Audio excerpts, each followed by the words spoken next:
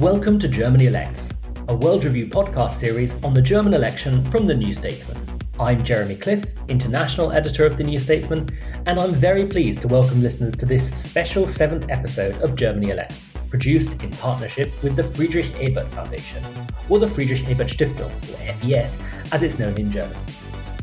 In this episode, I'll be talking to FES President and former Social Democratic Chancellor candidate Martin Schulz about what to make of the result of Germany's election on September 26th. For me, I won all my bids on Sunday night because half a year ago I predicted that Scholz will be the next Chancellor of Germany. I'll be hearing about the domestic implications of the result. We will see a lot of debates because the Social Democrats have understood in the past that they have to somehow shift to the left. That's the commentator Ulrike Herrmann. And I'll be talking about how the election could shape Germany's place in Europe and the world. Germany is the biggest economy and the country with the most inhabitants in the European Union. So, yeah, it's going to play a big role. Katharina Barley, MEP. More from her later.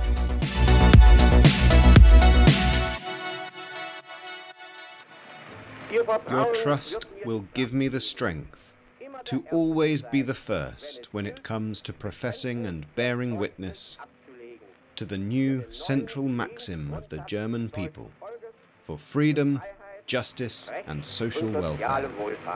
These were the words with which the Social Democrat Friedrich Ebert became Germany's first democratically elected president in 1919. He would serve until his death in 1925, and in his will stipulated that donations at his funeral should go to the creation of a political foundation. The result, the Friedrich Ebert Foundation, is Germany's oldest. But more than just being part of Germany's political history, the FES plays a dynamic and forward-looking role in thinking about its future. It connects people and ideas in a social democratic network spanning the globe, working on projects in over 100 countries, shaping economies and societies for the decades to come. It analyses political trends from a social democratic perspective to help build a future founded on solidarity and sound thinking. Its office in London, for example, is an important centre for the evolution of post-Brexit Anglo-German relations in the years ahead. That makes the FES a great partner with which to make sense of the result of Germany's election and to think about the country's next government. As a reminder, the result of the election on September 26th put the Social Democratic SPD in first place on 25.7%. Here's Olaf Scholz, its Chancellor candidate, announcing last Tuesday that he would seek to form a coalition with the Greens and the Conservative Liberal Free Democrats, or FDP.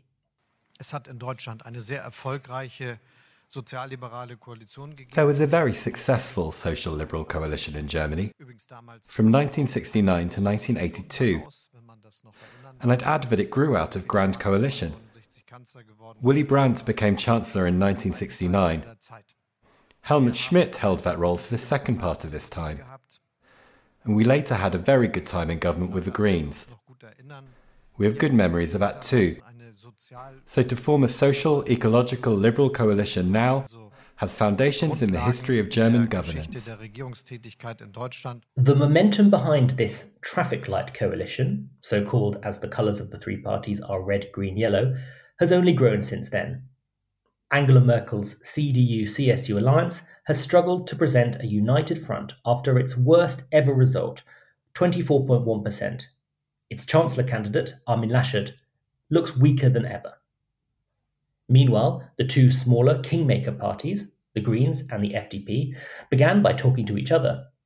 On Friday, the two were upbeat about their ability to find compromise. Here was FDP leader Christian Lindner after that second round of discussions between the two parties. Hello, ladies and gentlemen. The federal election was a turning point. People voted against the status quo. Something new needs to be established in Germany. We are stepping up together in an open situation in which much in our country must be founded and launched anew. The sources of our prosperity, the technological basis of our public life, the possibilities for a secure, responsive and aspirational society. Nothing is certain. There are still big differences between the prospective parties of a traffic light coalition.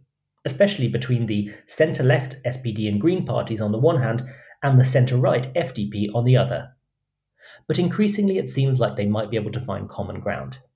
And the political momentum is on their side. One poll published last Friday found that 76% of Germans preferred Scholz of the SPD as Chancellor, compared with just 13% for Laschet. So increasingly, the question looms. What would a traffic-light government under Olaf Scholz look like? How would the SPD see its role in leading the government? What would the priorities of such a government be? And what sort of change would it bring to Europe's largest economy? In this episode of Germany Elects, I'm teaming up with the Friedrich Ebert Foundation to find out. First up, FES President Martin Schulz. And I'd like to stress that this interview was recorded on Tuesday, September 29th.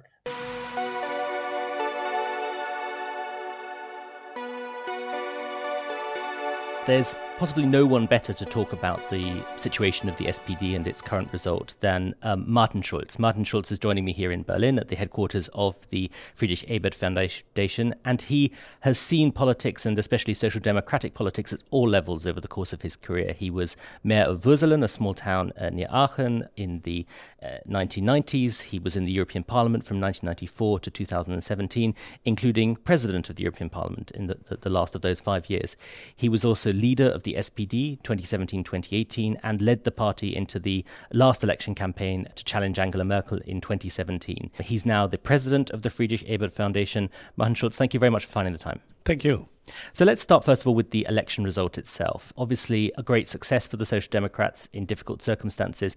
How do you interpret it? What do you see as the message from German voters to the party and to the Bundestag overall? I think half a year ago, nobody would predict such an outcome of the general election. For me, I won all my bids on Sunday night because half a year ago, I predicted that Scholz will be the next Chancellor of Germany. And my feeling was, until the summer break, nobody cared about the election. People were interested in development of the pandemic.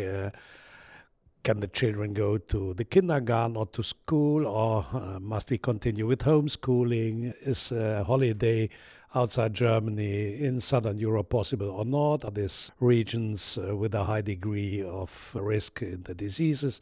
Should I be isolated after return?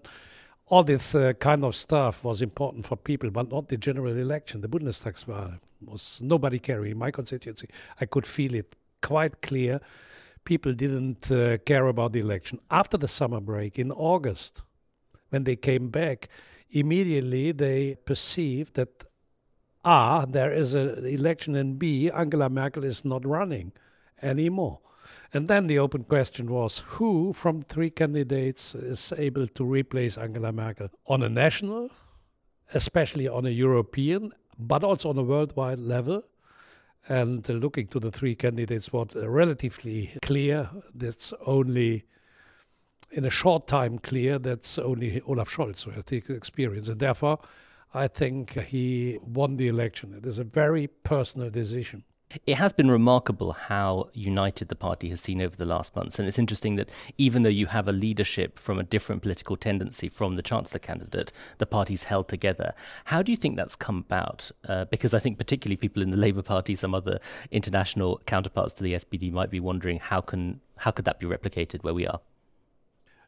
I think this is an enormous success, especially of the Secretary General of the party, Lars Klingbeil, who, with his very well-reflected, balanced approach to his style, especially to bring people together and to convince them that there is no single reason in the party in an election campaign to be divided, and that sticking together and cooperating brings much more advantages, and this is in all election campaign key, brings mandates and seats in the parliament. If you are angry as you may be, but this perspective, I could win a seat, creates discipline. And Klingbeil convinced a lot of, especially young people. You saw it yesterday in our group meeting, 104 new elected members, around 65 younger than 35 years. This is an enormous change, and this fresh wind of young people is an enormous advantage for the party.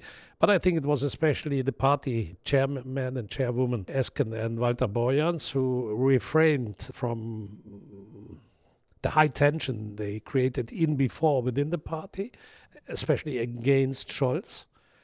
And they contributed, in my eyes, a lot to this coherence in the party by supporting whatever it costs Scholz strategy, quiet, committed, and experienced.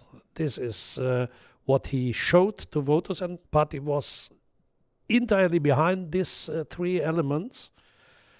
Beyond all details and differences in details, the general line was, for the first time since decades, taken by everybody. Yeah. And that was the recipe of the success. Do you think that will hold? Because it's been noted that among these new, younger MPs, a lot of them are associated with the Jusos, the youth wing of the party. Some of them, I think, are associated a bit more with the left. Do you think that the unity we saw in the campaign risks breaking down now we're entering the new parliamentary period? No, I think not. It was tangible yesterday in the group meeting. We had yesterday a group meeting with the people leaving the parliament and the newcomers. It was, in my eyes, my feeling was it was tangible that even the most left-wing young people understood that this victory is a victory of Olaf Scholz, and that supporting the government led by Chancellor Olaf Scholz is in our common interest. So you know Olaf Scholz well. A lot of people around the world are starting to familiarize themselves with him as seemingly the front runner to be Angela Merkel's successor. How would you describe him from your experiences of him, particularly to someone who maybe didn't know him that well? This is a man with a long-lasting political career, young socialist, then a young member of parliament, secretary general of the Social Democratic Party, with Gerhard Schröder, suffering a lot in the party by attacks of the left wing of the party, to which he belonged himself at the beginning of his career, but Agenda 2010, his reform program of the Schröder government, was in the party highly controversial, discussed, and he was the Secretary General endorsing it, and he did it with a kind of cold blood, but paying high prices of bad results in the election on the congresses of the party. Then people had, for the first time in the mid of the first decade of our century, the feeling he's young, but his career is broken. And then he came back as vice chairman of the group, as mayor of Hamburg, in the meantime as minister of labor, and man with a real long career, and he is extremely disciplined. He has a kind of auto-control, which is, in my eyes, really exceptional. He is a man with a strategic thinking. And he's quiet. He's a man who, even in moments of defeats, never loses his this self-control. And that makes him strong. It creates, on the other side, often the feeling that he is not the most socializing guy, and people feel a certain distance. But as nearer you come, as more you understand that this is partially true, but on the other hand, he is a very open-minded leader. I'm reminded of that phrase ascribed to Angela Merkel: "In calmness lies strength." It's the program of Olaf Scholz, for sure. Yeah. Interesting. What sort of chancellor do you think he'd make? What can his counterparts if he does become chancellor, what can his counterparts on the world stage expect from him? Reliability. This is a man sticking to his promises and never promising things he can't stick to. And that creates a kind of certainty in cooperating with Olaf Scholz. You can rely on him. A reliable man. So he said he wants to form a coalition with the Greens and the FDP. He said he wants it to be, in his words, social, ecological and liberal. Those are three quite distinct political traditions. And obviously we've seen how the SPD can work with the Greens, including in government. But obviously the big question is where does the role of the FDP fit in there? How confident are you that Olaf Scholz can draw together these political traditions and these political philosophies, going beyond party policy, into a coherent government? I think the announcements of the last days after the election, on Monday and yesterday, are the answer to your question. In a coalition of three different parties, the three philosophies you just mentioned must have a place. There is social responsibility, for which the Social Democrats in Germany are giving a guarantee to, especially to vulnerable parts of our society, with what we call the minimum salary as a guarantee, and pensions who should be guarantee a decent life even after your labor life. Secondly, the climate change challenges are the biggest one of our times, and therefore to combine the enormous challenges with a kind of responsible system of financing it will be the compromise between Social Democrats and Greens. Higher energy costs, for example, is for a lot of paid civil servants in Berlin-Mitte, in the center of Berlin, no problem. In my constituency, coal mining constituency, where people will lose in the coal mines their jobs, it is an enormous problem. To balance it, to tell to people we can't continue with a carbon-based energy policy. We have to finance renewables, and the higher costs are necessary, but you should not pay it alone. You should be supported. This is this combination between the Greens and the Social Democrats, and for the Liberals to join such a government means nothing else than the state alone will not tackle the challenges. What we need is private investments and innovation from industrial and middle-sized companies especially, and this is the electorate of the Liberals, and to create a frame in which also these people could contribute to this social responsible ecological change. This is the program of Olaf Scholz. Just one more question on this possible coalition. Obviously, as you've said yourself, economic policy would be one of the big areas of potential difference. And if you look at the tax and spending policies of the three possible parties, the FDP's is quite different. The tax cuts that benefit different groups than those of the SPD and the Greens. Do you really think that middle ground can be found there between two fundamentally centre-left parties with an economically progressive heritage and a party that, it may not be a helpful phrase, but many would say is more neoliberal in outlook? Do you think there's a compromise to be done there? Yeah, I think there will be a compromise. And there is also the need for a compromise, because we are sitting here in front of the North Rhine-Westphalian representation where Armin Laschet has his seat for the time being. It is, I must admit, I know him very well. Laschet is my neighbor. He is living 6 kilometers from... a fellow Aachen man. Yeah, a fellow Aachen man. And we served together 6 years in the European Parliament. I know him very well, and he is a decent person, but it is, for me, I know no example in European politics where somebody loses 9% in the evening claiming to lead the country.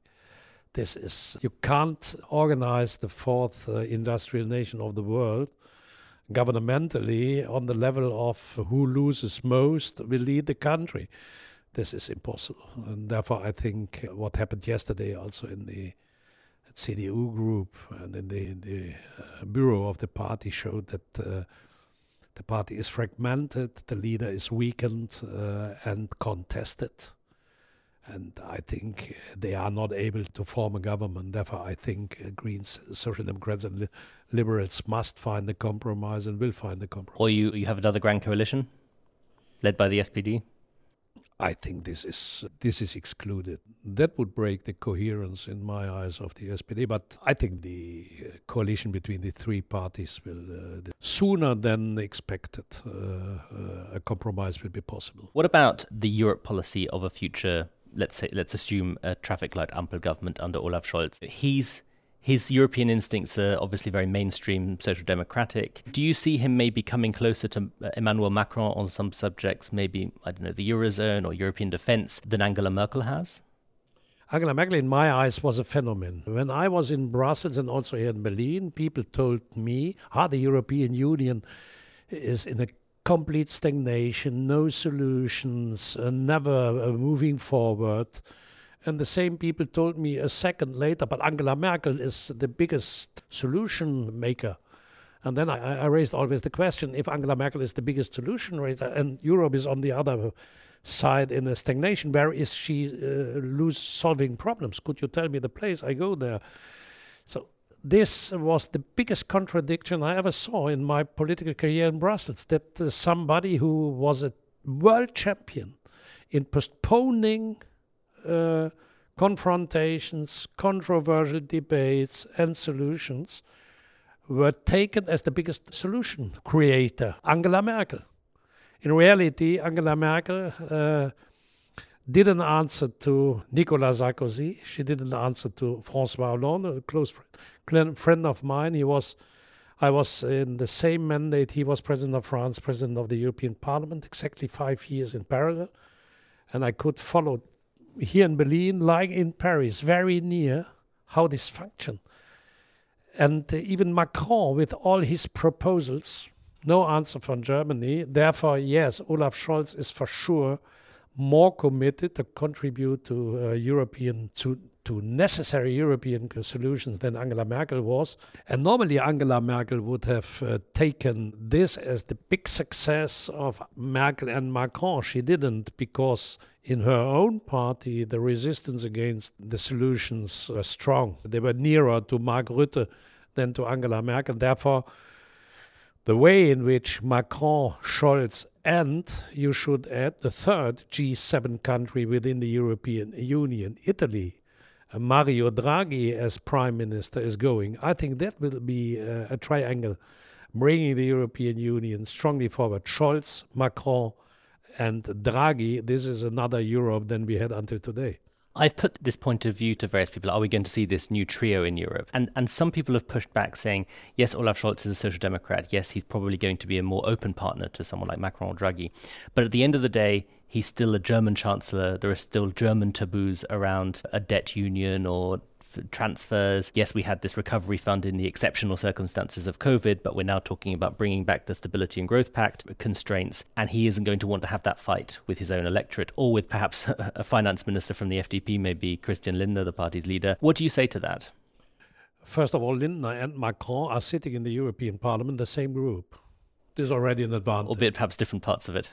Yeah, but this is already an advantage that both belong to the liberal group in Europe. Secondly, the interpretation of the Stability and Growth Pact by those people who only call it a Stability Pact will be replaced by those who say this is a Growth Pact.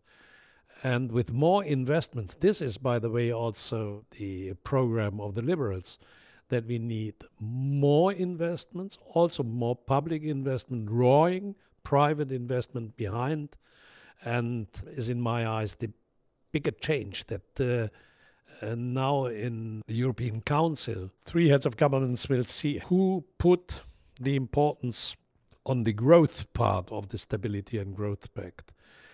The Stability and Growth Pact is existing, and the rules of this pact have to be respected. But to put the attention more on the stability side led to this philosophy of austerity, which was, this is an experience a lot of countries in Europe made, counterproductive exactly to what the other side of this pact should be, a growth pact. And now with the structure of the recovery fund to create in a combined manner private and public and private investments, that will be the way the European Union will go, I'm absolutely sure, after the building of a new government here in Germany. Mm-hmm. One final question on a European point. Some have said that, particularly if Olaf Scholz does become Chancellor, we're seeing something of a comeback for European social democracy. The Social Democrats won the election in Norway. They now govern every one of the Scandinavian countries. They're in power in Spain and Portugal too. If they end up leading Germany, I think they'll be the largest party family in the European Council. The Christian Democrats have been struggling elsewhere as well. Do you see that as a sort of single phenomenon? Are we talking about some European social democratic comeback, or is it more about local circumstances in those individual countries? No, there is a certain shift to the left in Europe, because people after 15, 20 years of this conservative and neoliberal way of countries in Europe understand better that the gap, the society gap, becoming more and more a risk for our democracies. These are two phenomena. On one hand, it is a social gap in salaries, in life conditions, in urban areas, in London, in Paris, in Madrid, or here in Berlin or in Rome. People, even with too high salaries, can't finance their daily life. And if this is the case in an urban area, you can realize what happens in a rural area. This gap leads to victories of Trumpists, destroyers of democracy, populists of all kind, but with one common goal: to destroy our democratic system. And more people understand that to overcome this gap is the most effective counter-strategy against this risk for our democracy. Martin Schulz, we've covered a lot of ground here, from the election through the coalition to the European picture and the structure of German and European society. I think that will be of great interest to our listeners. So thank you very much for your time joining us on this podcast. No problem. Thank you very much.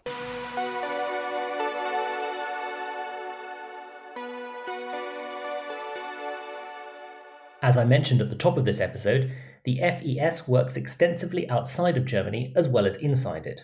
You can find out more about its work in the UK at fes-london.org, in the EU at brussels.fes.de, and in the US at dc.fes.de. I'd also recommend a look at its English language journal, International Politics and Society, or IPS, which draws on the whole global network of the FES to cover global affairs from a social democratic perspective. You can read that at ips-journal.eu. We will, of course, put all of those links in the show notes.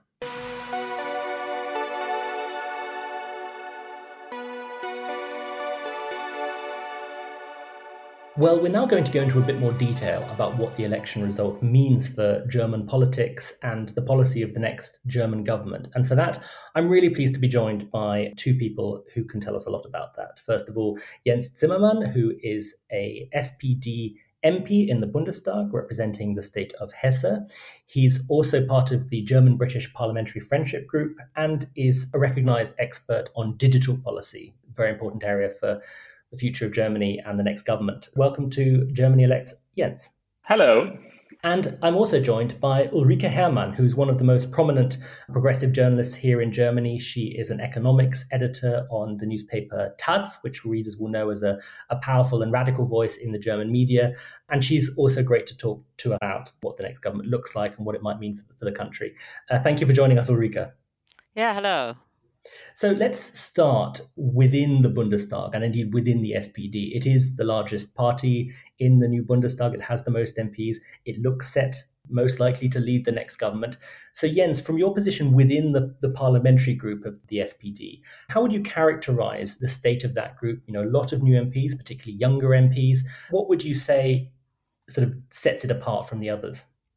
Yeah, as you mentioned, the interesting thing is 50% of the parliamentary party are freshmen. So this is going to be very interesting. The parliamentary party is now younger. It's more diverse. We have 42% women, and we have 39 new members with migrational backgrounds. This is really fresh, it's diverse, and I would say hungry for change. This has the potential for some interesting debates in the next 4 years. Ulrike, on that, we saw a remarkable recovery of the SPD in the final month or so of the campaign. Until then, a lot of us had written the party off. Do you think it's ready for its new leadership role that for many will come as a bit of a surprise? Well, yes, I think that the Social Democrats are ready for leadership because they've been taking part in the Grand Coalition, as it was called, the government formed by the Conservatives and the Social Democrats for more than 12 years now, all combined. So, it's nothing new for the Social Democrats to rule. And I think that Jens is right that there will be no big discussions within the party when it comes to ruling. But nonetheless, of course, we will see a lot of debates because the Social Democrats have understood in the past that they have to somehow shift to the left to focus on social issues if they want to keep their image of being true Social Democrats and not just another version of conservatives. And of course, this is very hard to do a kind of social democratic politics if you have a coalition together with the liberals. And this is what will most probably happen. So I think that the party will be stressed by being in a coalition with the liberals, but that's now without alternative. Do you think they can find common ground with the Liberals and, of course, probably less difficult, the Greens as well? But do you think the three of them can forge a coherent project for government? Yes, I think so. The program of the Greens and the SPD were, in fact, very similar. There were hardly any differences except for the question of what to do with the coal. But except for that, they are almost identical. The main issue is whether you can find common ground with the Liberals. And I think this will work out somehow because, the Liberals must get into government. It's their main reason of being a party. They want to have tax cuts for the rich, and that's only possible if you're part of the government. So I think in the end, there will be a compromise. But I think that the compromise will include some tax cuts for the rich, because otherwise the liberals can't take part in any kind of government. And that is, of course, very hard to sell to the left parts of the Social Democrats, that the rich are getting a presence again. Jens, how do you see that? Do you think that, particularly with a range of ideological views within the SPD as well, can this sort of agenda for the FDP be reconciled with the priorities of the Social Democrats? I think there are many fields where it is possible, because having in mind that for the last 16 years we had a conservative chancellor, and so there was not a lot of space for true modernization of the society. We had some aspects which Angela Merkel made possible, but nevertheless, I think that there is a broad range of topics where Greens, Liberals, and Social Democrats can really achieve something. Of course, you could argue the old Bill Clinton saying it's the economy, stupid. And yeah, up to a certain degree it is. But nevertheless, I think it is doable. And I don't know if we will see really presents to the rich. But what I know from 2.5 years of behind the scene talks with also liberal MPs is that very often we have similar ideas and similar visions, but we are looking at different target groups. So if we're able to listen to each other, I think it's possible to really find some modernization for the German society, which is desperately needed.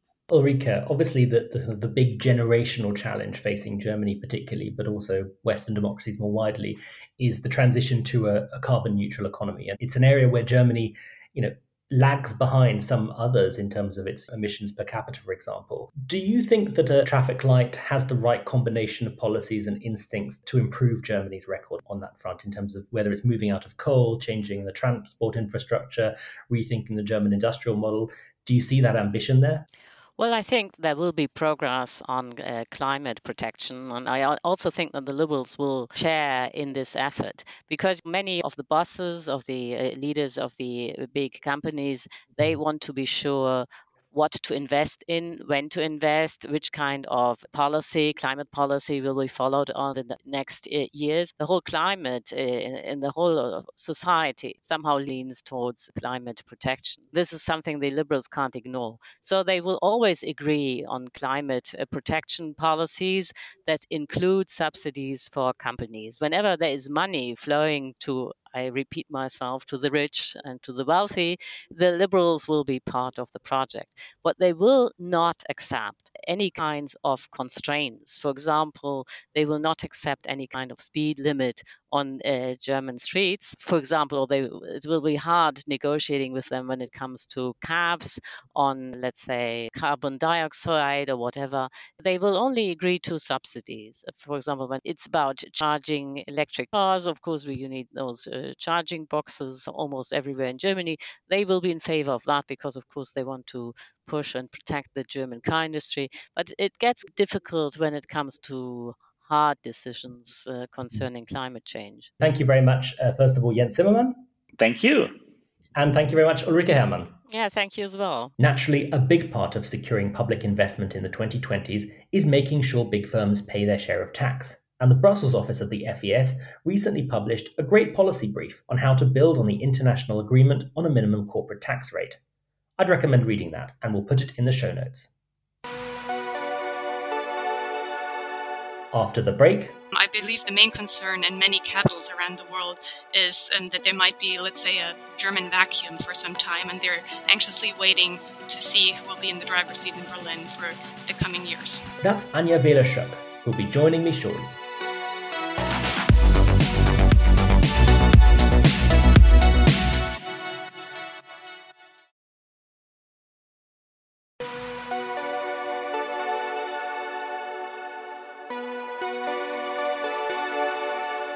Well, from the domestic picture to the international one, and I'm now joined by two experts on Germany's place in the world to talk about the election result and what it means beyond Germany's own borders. Katharina Barley is a member of the European Parliament. Previously, she served as Federal Labour Minister and as Federal Family Minister. She's also been Secretary General of the SPD, so a great person to talk about the European resonance of this election result. Thank you for joining us, Katharina. Pleased to be with you. Anja Wähler-Schöck is the editor of the IPG Journal, which is a journal of international politics and society associated with the Friedrich Ebert Stiftung. She previously worked at the German embassy in Washington, D.C. and for the Friedrich Ebert Stiftung in Amman. Thank you for joining us, Anja. Thank you. So let's start at a European level. Katharina, from your point of view in the European Parliament, and of course as an SPD politician, how do you see this result from a European point of view? What does it mean for the EU more widely? Well, first of all, the European Union has been really staring at this election. It was enormously important for just about every member state, and everybody was aware of this. And I think that most of them are quite relieved because they know Olaf Scholz. He has been very active when it came to the recovery package. He gave great input of solidarity, and they know that he understands how the European Union works and what it needs, even though, of course, he once said a German finance minister is a German finance minister, but he knows what to do, what Europe is about. And so I think that the reactions are hugely positive. And it will be important because Germany is the biggest economy and the country with the most inhabitants in the European Union. So, yeah, it's going to play a big role. I think some people are looking at the possibility of a traffic light government and trying to work out what sort of change would this mean for Germany's Europe policy, particularly seen from Paris, for example, where Emmanuel Macron has a kind of an ambitious agenda where some would say that the previous German government didn't always meet him where he wanted it to.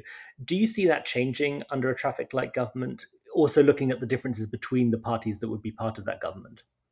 Yes, I do. When it came to the recovery package, Olaf Scholz connected very intensely with Bruno Le Maire, with his French colleague. So there is already a very good collaboration between him and the French government. When it comes to Macron, he is very good at delivering great speeches, but when it comes to concrete action, it becomes a lot more difficult.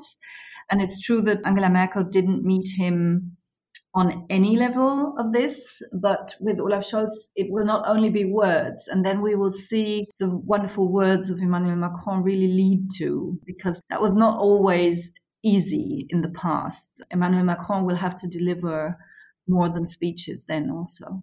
What about the world more widely? Obviously, there are big questions about German defense policy, about the transatlantic relationship, about relations with Russia and China. Wasn't discussed a great deal in the election campaign, I have to say, but important still. What do you think the result means on that wider point about Germany's place globally? I think, as you pointed out, it was very interesting to note that among Germany's partners, there was quite a bit of surprise about the small role that foreign policy played in Europe and the campaigns. But I guess the ugly truth is that you can't win an election on foreign policy. And I think in many foreign policy questions, a change of government will not mean a radical change.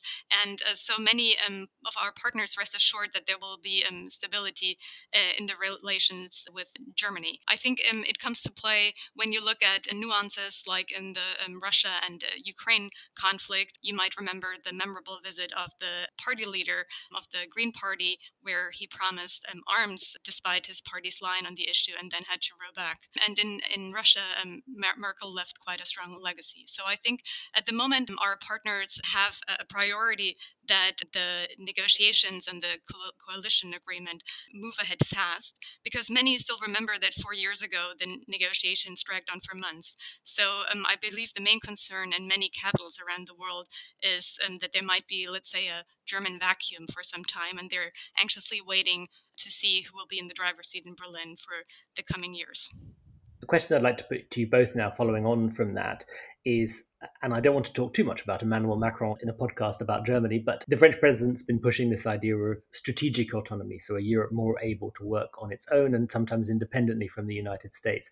Obviously, the Afghanistan debacle and also to some extent this new submarines deal between the UK, US and Australia has driven this up the agenda, including some recognition that perhaps Joe Biden would be happy to see Europe follow that agenda more closely. Starting with you, Katharina, what is the sort of social democratic take on this? Because the SPD is a very pro-European party family. It's a party that looks a lot to Paris as a close partner, but it's also one quite committed to Germany's transatlantic vocation. Where would you say that the SPD generally comes down on that? Well, I believe that Europe has to step up to its responsibilities, and that is also the social democratic position. That means that on the one hand, yes, we do have to become stronger as a European Union when it comes to foreign policy and also defense. It does not mean that we actually do the same thing as the US do, but as Europeans. I think we have to be very well aware that we have a completely different history, a different composition. We have an extreme diversity within the member states when it comes to these topics. And therefore, I think it's going to be a long way. For example, if you look at the relations towards Russia, even countries that are usually very close, like Poland and Hungary, have completely opposite attitude towards Russia. And when it comes to defense, if you look at Germany, where you need a decision by the parliament for every step you take, more or less, or at least the decisions for any engagement abroad. And then you see France, where it's the president himself who can take these decisions. You will have to find a lot of compromises before this actually becomes reality.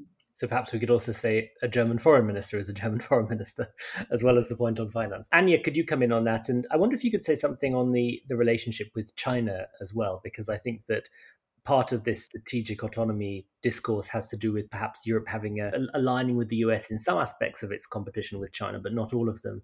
I wonder if you have any thoughts on that and how the election affects that.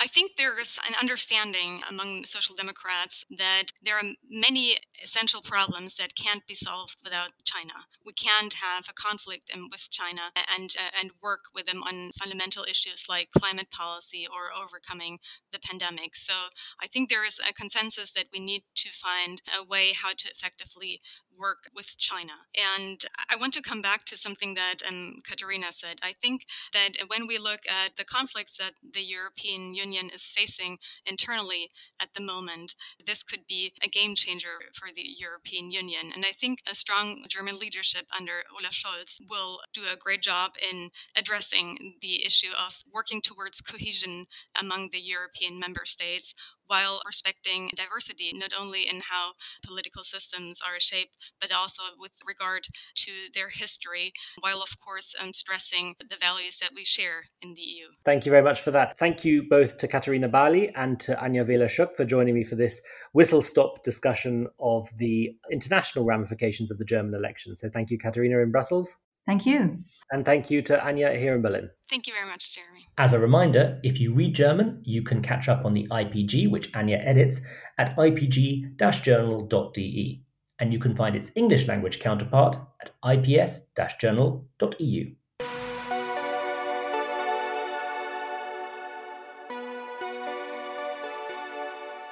That's it for this special episode of Germany Elects, produced in partnership with the Friedrich Ebert Foundation. Many thanks to the FES for their support.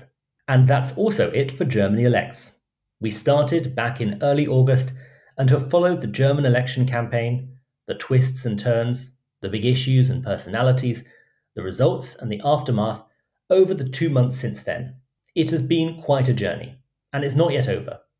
Coalition talks are just starting, and as we've heard in this episode, the possibilities are fascinating.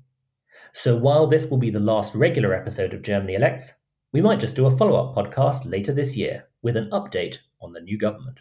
But in the meantime, I'd like to say a big thank you to all of our guests over these past 7 episodes.